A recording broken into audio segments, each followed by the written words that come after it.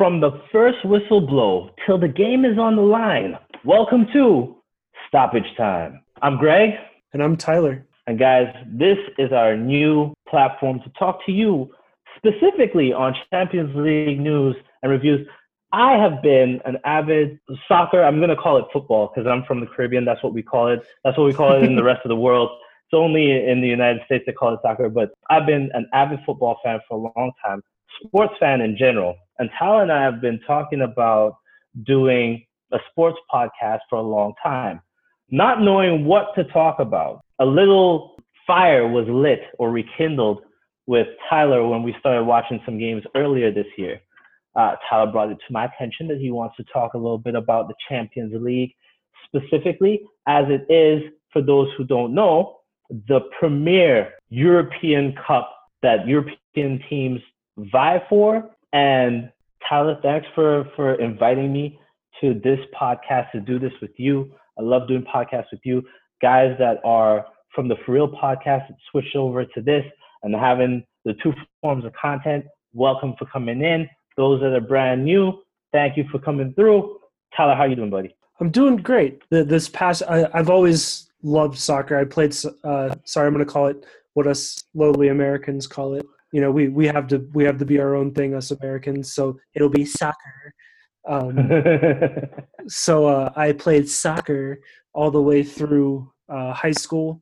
Always enjoyed watching the World Cup. Always enjoyed watching, but it, you know, especially this year with how things have been going, it's been giving me something else to kind of hold on to and enjoy and really dive into. And it's just exciting. It is so exciting. For those of you that don't know, if it seems like the Champions League just finished, it's because it did a couple months ago. The final stages were, of course, pushed because of COVID. Bayern Munich was victorious against Paris Saint-Germain, or PSG, as they are known, in the final. Both teams are back. We'll get into their performances. One thing before we dive in, for those of you who are paying attention to soccer news outside of Champions League, which once Champions League is over, we will start going back and covering all sorts of world football. Pay attention to what is happening at Arsenal right now with Mesut Ozil having a contract dispute, among other things. We could do a whole podcast on what is happening there, but we have to dive in to Champions League, which kicked off this past Tuesday. And I mean, there were some exciting games and some surprising games. Should we kick this thing off? So we're gonna kick this thing off, but I want to set some ground rules real quick because I don't want to leave any of the listeners out, right? So guys, for those who don't know about Champions League, don't know anything about football at all, not soccer, football, right? There are 8 groups in the Champions League group stage, right, that are alphabetically in order. And there's a lottery for the teams to be matched into those groups from various leagues across Europe. After which, the group stages are played and the points are shared up between wins, draws, and losses. That's 3 points, 1 point, and 0 points. The top 2 teams go from the group stage into what we call the round of 16. Round of 16 is basically a 2-game playoff between each of the teams within that bracket until they get to the finals. So a little bit of football information for you at this point. Fun fact for those who don't know, Real Madrid is currently the team with the most amount of Champions League wins to date, with I think 17. I'm not sure. I don't follow Real Madrid. For those who want to know something, when it comes to football, Barcelona is my team. If you're a Real Madrid fan and you hate me, that's good. I want it. I want to feed on it. Anyway, Tyler, bring us into the group stages. Your hate fuels his the fire within. Yes. So, day 1, starting off actually with what I would guess was a little seen game, but actually ended up being one of my favorites, between Zenit and Club Brugge, with Club Brugge coming out on top 2-1. Next game up on day 1, Juventus versus Dynamo Kiev. Juventus took that pretty handily, 2-0. First tie of Champions League came between Stade Rennes and Krasnodar, 1-1, followed by another tie between Chelsea and Sevilla, 0-0, with both teams not really seeming interested in playing. Lazio returned to form and beat at least to me, surprisingly beat Borussia Dortmund 3-1. Greg's Barcelona wins 5-1 over Ferencváros. The surprise of the day, Man United defeating PSG 2-1, and Leipzig wins 2-0 over Istanbul Başakşehir. So, as you guys know, as you guys are seeing here, a lot of really crazy results coming in on the first day of games. I think that my favorite, one thing that I saw from this and watching the replays, because I couldn't watch all the games, guys. This is a lot of games.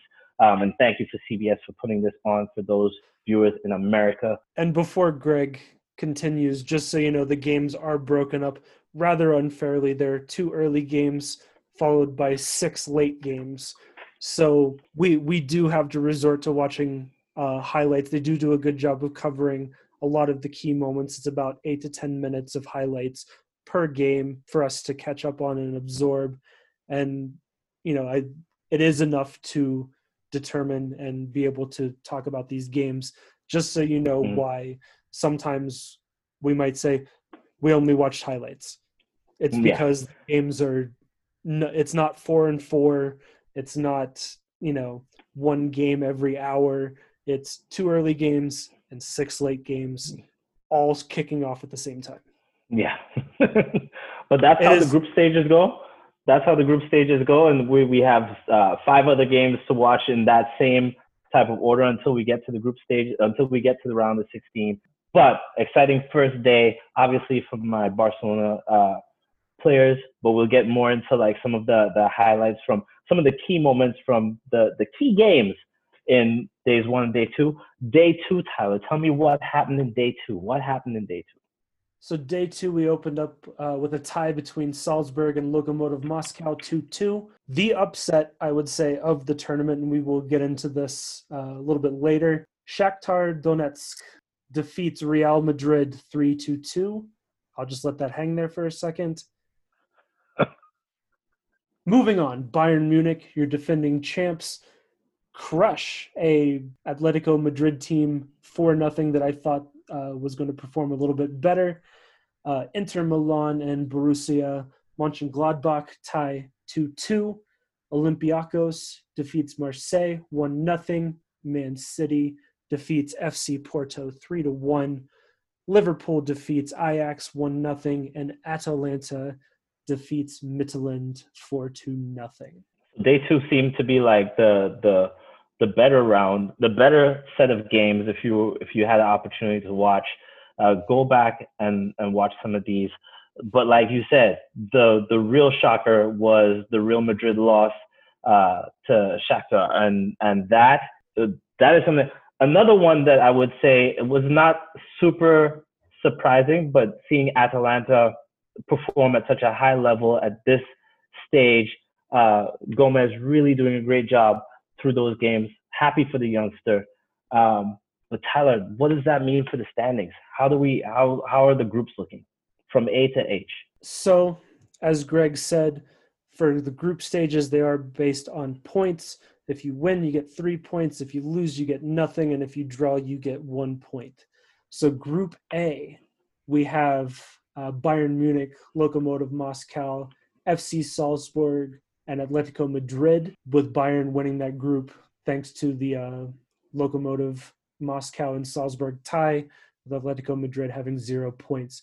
Group B, led by Shakhtar Donetsk, followed by Borussia Mönchengladbach and Inter Milan, both with 1, and Real Madrid with 0. Group C, straightforward. We have Man City and Olympiacos with 3, Marseille and Porto with 0. Group D, we have Atalanta and Liverpool with 3, Ajax and Midtjylland with 0. Group E, all tied with 1. But for those of you, so if you want to know the group, it's Krasnodar, Rennes, Sevilla, and Chelsea. Group F, we have Lazio and Club Brugge leading with 3 points apiece, with Zenit and Dortmund with 0. Group G, we have Barcelona and Juventus with 3, Ferencváros and Dynamo Kiev with 0, and Group H, which many believe is the group of death, which we can also get into what that actually is after I run through the standings. Group H is Leipzig, Man United leading with 3, with PSG and Istanbul Başakşehir with 0. Greg, what's the group of death? Group of death basically is, so when this lottery is played out, it is sometimes holds the majority of the top contenders for the title within that group. So for some of these other groups, there are clear dominators. For example, Group G, you have Barcelona and Juventus clearly as your top 2, and you could predict as to who's actually going to go through to the next round. In Group H, there's no clear qualifiers. We see PSG was in the finals yesterday. Not yesterday, was in the finals earlier this year, and are now in Group H with starting off the group with 0 points. I'm not worried, however, as I was explaining to Tyler before, they have 6 games in total in which they have to play within the group stage. You have to get either first or second in order to advance into the round of 16. The first game, even though every game in the Champions League is important, in the group stages, the first 2 games are, I don't want to say throwaway games, but the more dominant teams have an opportunity to just kind of lay back and let those first 2 games play out. The last 4 games that they play within that group stage are the most important games if they want to advance into the round of 16, which all the teams on this list from Group A down to Group H want to be within that final, want to be within the round of 16, within that final selection of teams.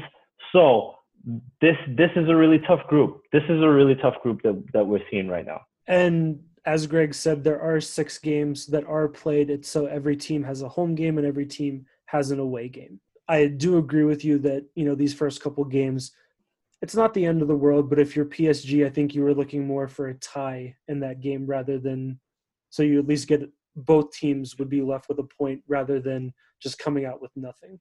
So I think that's why it's tough for PSG now at this point, because they're already in the hole pretty deep. Pretty deep. So I would actually debate, before we head on to that point, I'll actually debate that the sneaky group of death is actually Group B. Okay. Group B being, if you can't remember all the groups, it is a lot of names, so I do apologize. I'll try to do my best to refresh you as we go whenever we bring up stuff. So Group B is Shakhtar, Mönchengladbach, Inter Milan, and Real Madrid. All those teams have proven to be dynamic teams, especially Real Madrid being the kings of the Champions League, if you want to say it like that. Mönchengladbach has shown real prominence and has real players over on that team. Shakhtar were missing 10 players this week. They're missing 10 of their starters this week. Yeah. We'll get into that. Yeah. And Inter Milan's got an amazing cast of players over on that side as well. That looks like a tough group to me. Like if I was to retract my thoughts of which was the deadliest group, that seems to me being the deadliest group. Yeah, and we'll see. As Greg says, there are lots of games that we have to get through. This will start getting tighter and tighter, and you will start to see the desperation come for some of these teams. My sneaky group of death, I would actually say, is Group F, which is Lazio, Club Brugge, Zenit, and Dortmund.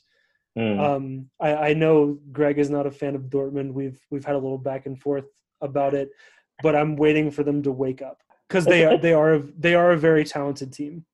It's not that I'm not a fan. I would not say I'm not a fan. I'm unimpressed with them for the past couple of years. When they had the American youngster Pulisic, they showed some promise. Not saying that he was the cause of that, but Marco Reus is one of my favorite players, not of all time, but within the past decade. And it just doesn't seem like he has a supporting cast. A lot of people might argue with me on that. but I haven't seen them show a lot of promise since they were last in the Champions League finals, which has been some time ago. I don't have the numbers on me right. I don't have the stats on me right now, or else I would show all these stats with you. But I was there, guys, not watching it live, but I was there when they played that game, and they looked really good up against Bayern Munich in that finals game. Anyway, so we got through our review, our kickoff of the Champions League round 1 group stages.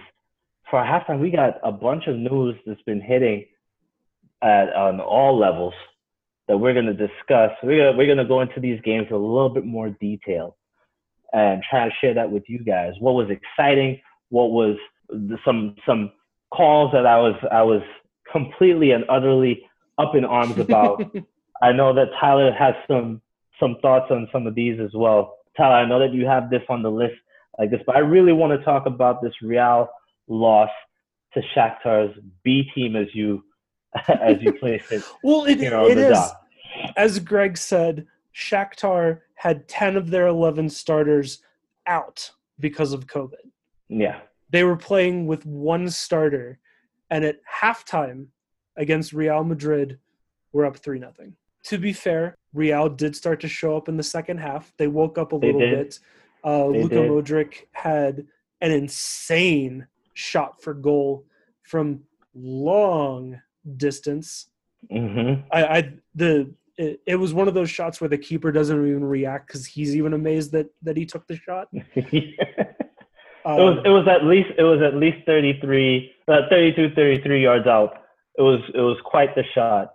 There was actually a half field shot that I saw, but we'll get to that too. That was in the that was an exciting moment. I'm surprised we didn't put it down. Anyway, but no, it's exactly what you said. I haven't seen Real Madrid this sleepy since before they went back to get Zizou, who, for those who don't know, I don't know how you don't know. If there was a football Hall of Fame, he's in it. Zinedine Zidane, one of the only people who has won a Champions League with the club as a player and with the club as a coach. Dominating performance from him as a player. The Frenchman is one of the icons of football. And if you don't know who he is, he has the headbutt heard around or felt around the world from the World Cup. Just go look up Zidane headbutt. What year was that? Oh gosh. Yeah, I put you on the spot. Anyway, 2006, right? So that was a 2006 World Cup. Zidane had which Italy won that final. Anyway, I have not seen them this sleepy since the old manager got fired and Zizou got applied to the team. The first half was lifeless. Varane has not been playing at his best. I don't know if he needs more sleep. I don't know if he needs to change his diet. But he's too young to be playing this tired. I also noticed that there was no Sergio Ramos on the team. They need their number 4. He's the captain, and it showed. It showed. But I have to say this. In the second half, when number 20, I need you to go check and see who number 20 is, Tyler, for Real Madrid. When he stepped on the field, I was so impressed. Vinny right?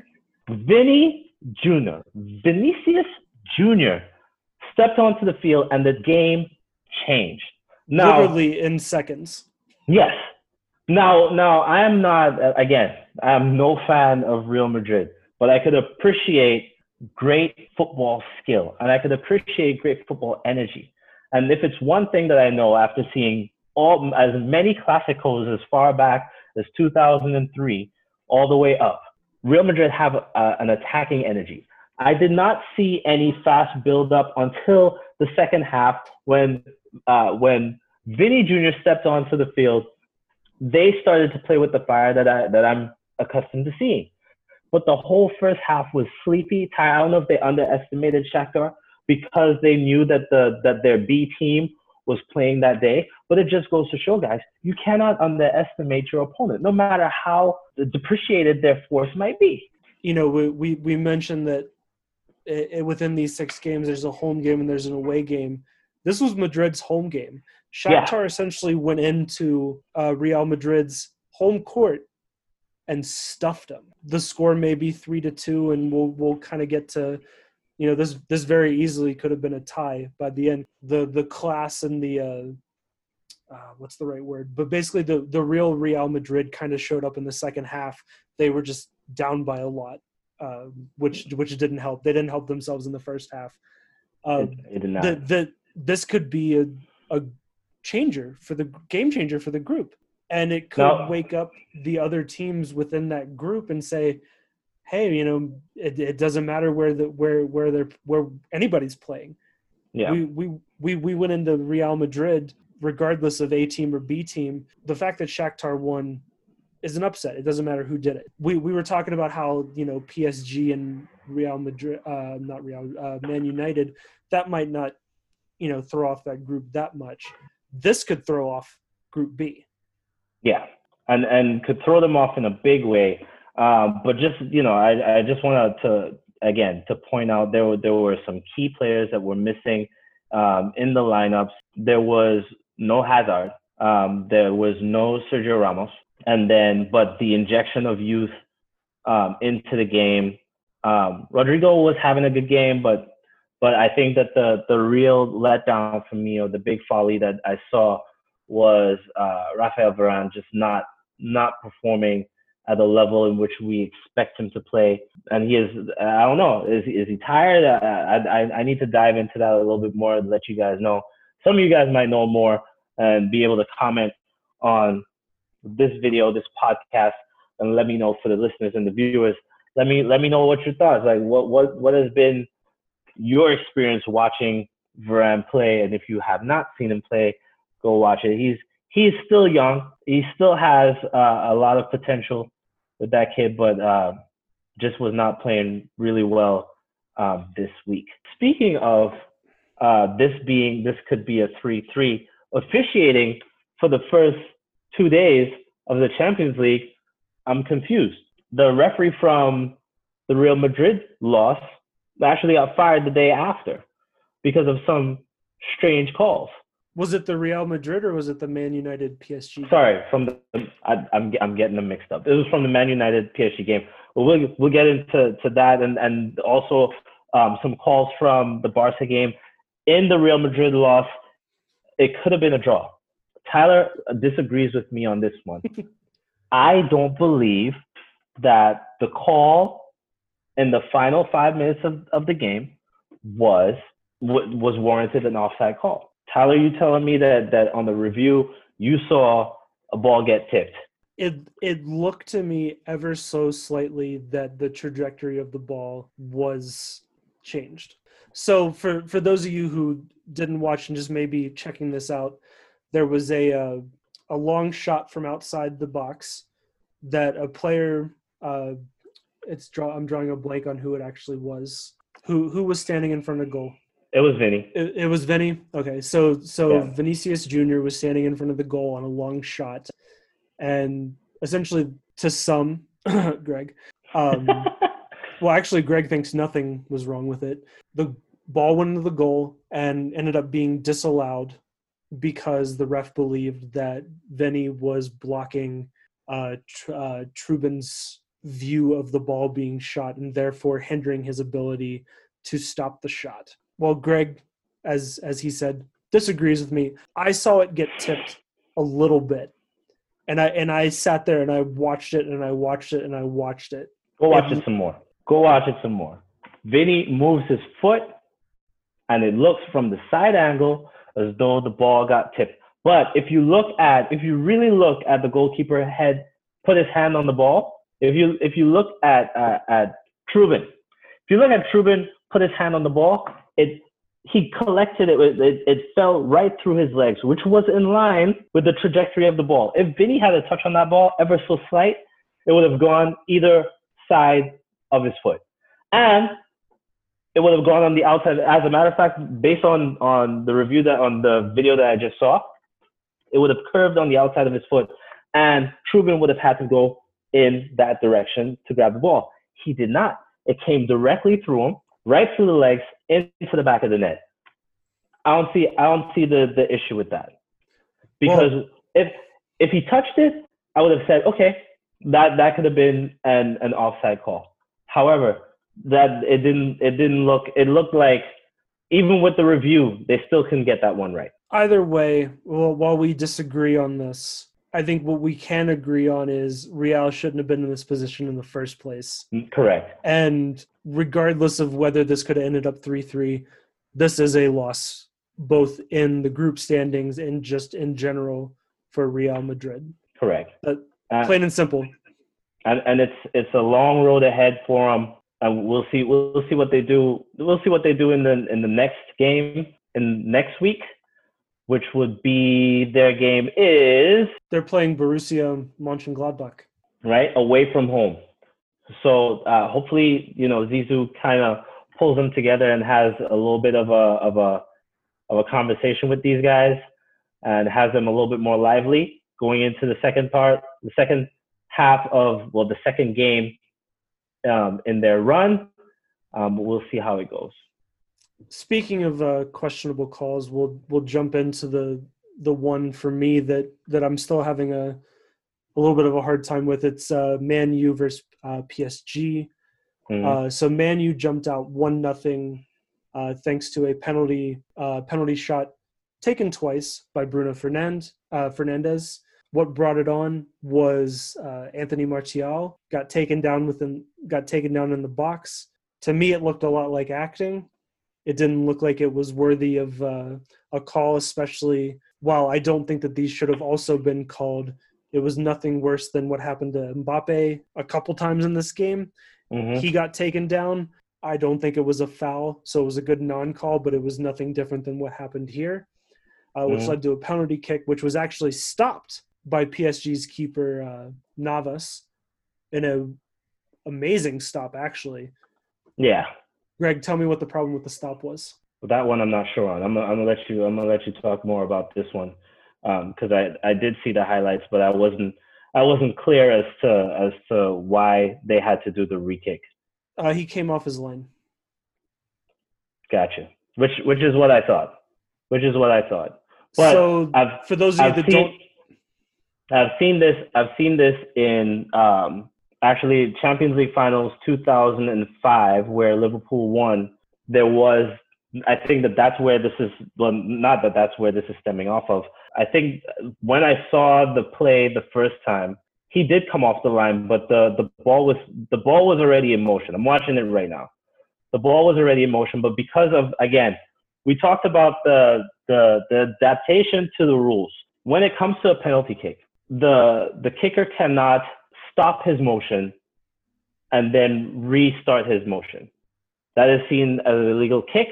And for the goalkeeper cannot come off the line, which is the line that is in front of, well, not in front, but the line that separates the field from within the goal. So he has to keep his feet on the line, which is, it makes it a little bit harder for the goalkeeper, whatever the case might be. But once the ball is kicked, he can move forward off the line. He's not bound to that line. And so we have Bruno Fernandes that adapted the rule and does a little hop step before he takes the kick. And it is not technically an illegal kick because he's not stopping his motion. His movement forward is just slowed to a point. So for those who have seen the stutter step before, where a player will come up and they would take 2 steps on the ball, 2 steps off the ball, and then take the shot, they have come down on the rulings of that being a stop and start of motion. With Bruno Fernandes' hop step, it throws a little wrench in the system, similar to James Harden's adapted step back jumper in the NBA. I'm sure that there's going to be a lot of debate coming off of this one, but if you watch the replay a few times over, you could see Bruno Fernandes probably in midair but to me, it looks as though he hits it's probably micros of a second just off the ball. I'll watch it again. Navas just moves his left foot forward, just off the line, just a bit right before the ball gets kicked. I have to agree with the ruling to play it back. Yeah, and it's that changed the course of this game. That and you have probably one of the better defensive performances that I've seen against Kylian Mbappe with Aaron Wan-Bissaka just shutting him down. There are a couple of times where, Mbappe was able to get a shot off, but most of the shots were done by Di Maria and Neymar, with Mbappe just given no room to really do what he does best. Great defense by Wan-Bissaka.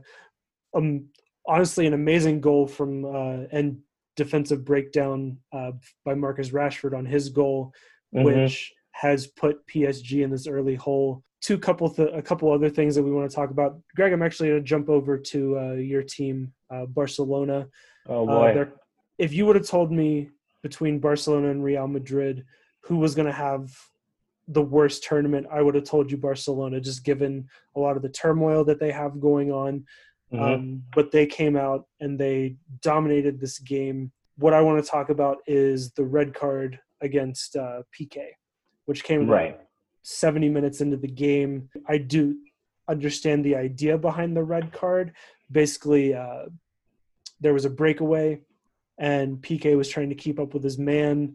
In my opinion, he didn't really put a lot. It was equal jostling for position. The offensive player fell down. Red card was given because Piqué was the last player between the offensive player and the goalkeeper. Usually that results in a red card automatically. I don't agree with it. To me, when I think the red card was a little harsh, even though I understand the rule. Barcelona's lucky that the game wasn't closer at this point, because usually playing a man down in these type of tournaments hurts you. But just I more wanted to bring it up because it's kind of like a blip, because I think they were already up like 3-1 or 4-1 at this point. But just the overall officiating discrepancy from game to game to game. I would even argue that the opening goal of this game, which was a Messi penalty kick, was nothing worse than what happened in other games that weren't called. Like it kind of makes me go back to that line of thinking of that they just like calling it against superstars. Right. Like if you're a superstar, you're going to get that call. Yeah. Well, when it comes to the call against Piqué, like I have been watching. I think the thing that done him in was the tugging of the jersey, which is a no-no in the sport of football. And he did it aggressively right at the end. Didn't bring the player wasn't brought to the floor by that tug, but if he had just kept his weight on him, because if you watch the replay over and over again, Piqué has his weight on him the whole time. He doesn't quite lose him. Like the player doesn't quite get, like Piqué doesn't get lost in the fray, if that makes sense. He's doing a good job holding his own against the forward, and not really against the attacker, and not really losing out on his movement with the play. However, after reviewing it, he was good all the way up until he had his hand on the jersey, ripped it away. He had his left hand on the jersey and pulled him away. Now, Piqué is notoriously a slower defender. He usually takes a lot of his energy trying to hold off defenders. Not a good look here. We're going to miss him for this week, this upcoming week. But I think the officials could have been, on a good day, the officials would have given him a yellow card and pulled the penalty, because they would have gotten the penalty in the first place. That was clearly a foul in the box. But in terms of the call, some levels of leniency could have been there. But from my perspective, I think where they got wrong with the red card wasn't the fact that, yes, he was the last line of defense between the goalkeeper and the striker, putting a clean strike on goal. But honestly, if you look at it, I've probably watched it 100 times. PK and the attacker go at least 15 yards, next to each other. PK gets lost in some of that play. PK has his weight on him the whole time, which is slowing him down inevitably. But P just too many tugs, too many pulls, brings him down in the box. Give him the penalty. They would have gotten the penalty anyway. The score wouldn't have changed. Your boys were lucky that it was not a closer game. If it was, it would have been an issue. But it was. I mean, I don't want to. Let me focus on some of the things that I've seen from this team. Ansu Fati is amazing. I love that kid. And Pedri came on in the second half and scored an amazing. It was an amazing goal. I thought Dembele's goal was better. It was, but Dembele still got a lot to prove to me as a Barcelona fan. I also enjoyed seeing my boy, and I've been saying this to a lot of my friends, but seeing Messi without the beard again brings back some good old memories. Speaking of Messi, before we move on to our last topic and kind of look into the future, you can tell how much focus is on Messi because I think he assisted all the other goals that he didn't score. Mm-hmm. Like he is such a draw to the defense, and like it's why he's one of the best players in the world because he realizes that and he'll just feed his teammates. He does need to score every goal, and at the same time, he doesn't. Correct. Well, that's just what type of player. That's why he has so many ballons. Yeah, no, he's fantastic. Tom, before you get to this last topic, I think that this needs to be noted for people like me who were super excited to see the real Clásico, which is Messi versus Cristiano Ronaldo. I'm disappointed that we're not going to see that as Cristiano Ronaldo has been diagnosed with COVID-19. Wish him all the best. Hope that he gets well soon. But this is a clash that even Messi himself has said that he has been looking forward to in this group stage. Tyler, what are your thoughts? What are your thoughts on seeing two of the world's best back facing each other? I'm always excited because that's at the heart of it. That's when you also get to see why these guys are the best. For those of you that don't follow soccer, you just hear. I mean, I'm sure you know who Messi is. You know who Ronaldo is. But then when you get to see them play each other and bring that out in each other and bring out just the high level of play, that's when you really get to see like, oh, this is why people were talking about these guys. This is why these guys have been around for a long time. This is why at their age they're still performing like they are because they are in a class of their own. Yeah, they're fantastic.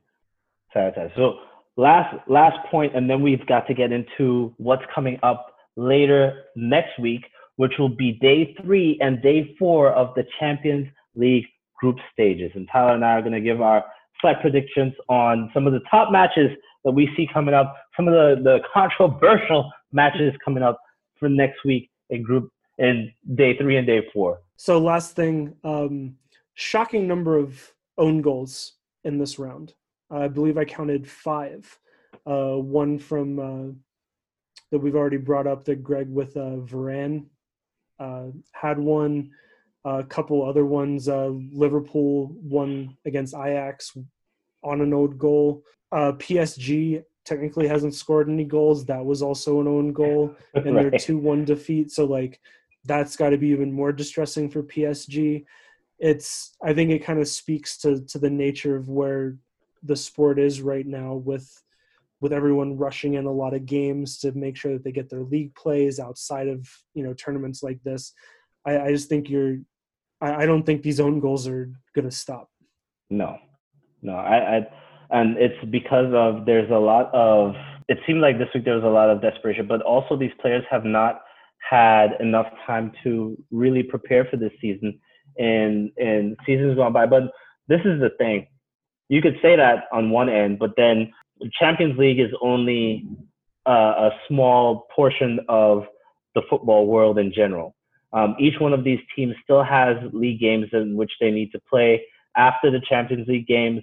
Tyler, I think, who was it you told me played a Bundesliga game right after their Champions League game on Thursday. They played today, correct?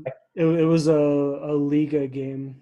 La Liga. It was Gotcha. Stade Rennes, and Dortmund has a game coming up, and Right. the So Clasico is this weekend between Real Madrid and Barcelona. Barcelona. Mm-hmm. So So there's not much time for these players to really recover through this time, and I think it's a little bit more challenging now and we're seeing it in a lot of sports. Another thing that I wanted to bring up, but you see, like, we're just gonna keep on going, guys. I'm not gonna go too much more into this, but the landscape has changed. A lot of the things that we thought didn't matter are mattering in sports, which is us, the fans. And it's affecting the players. I think that a lot of the lack of energy that we've seen on the field is because of either no simulated fan noise, or, I was watching the Real Madrid game and it looked like a pickup game. it looked like a high school game. Yeah, it looked like a high school. It looked less than it looked like a high school game because it's officiated, but it looked like a pickup game that a couple friends come over and for me at least, watching, like, I could hear the players making the calls and communicating, and that's great. But when you have the fans, shouting, yelling, feeding you with that energy as an athlete, it gives a different dynamic to the game. We saw some of this for those who follow other sports. We saw this in the bubble for the NBA, which is why they had to simulate and start to bring in they had to bring in the screens and start to simulate some of the sounds. That Real Madrid game was so quiet. I don't know how you feel about that, but this is the new landscape in which we're in, and we're gonna see how they're gonna adjust, because this is gonna be an adjustment every single game, every single day, for the rest of the year, and hopefully the COVID cases come down so that things could normalize. But Tyler, this is what I want you to do. Give me your top two. After you run the list, give me your top two teams and your predictions for those teams. Day 3, day 4. Let's go. So day 3, we got Lokomotiv Moscow versus Bayern. Bayern takes that easily. I will say this next game piques my interest because it is Shakhtar versus Inter.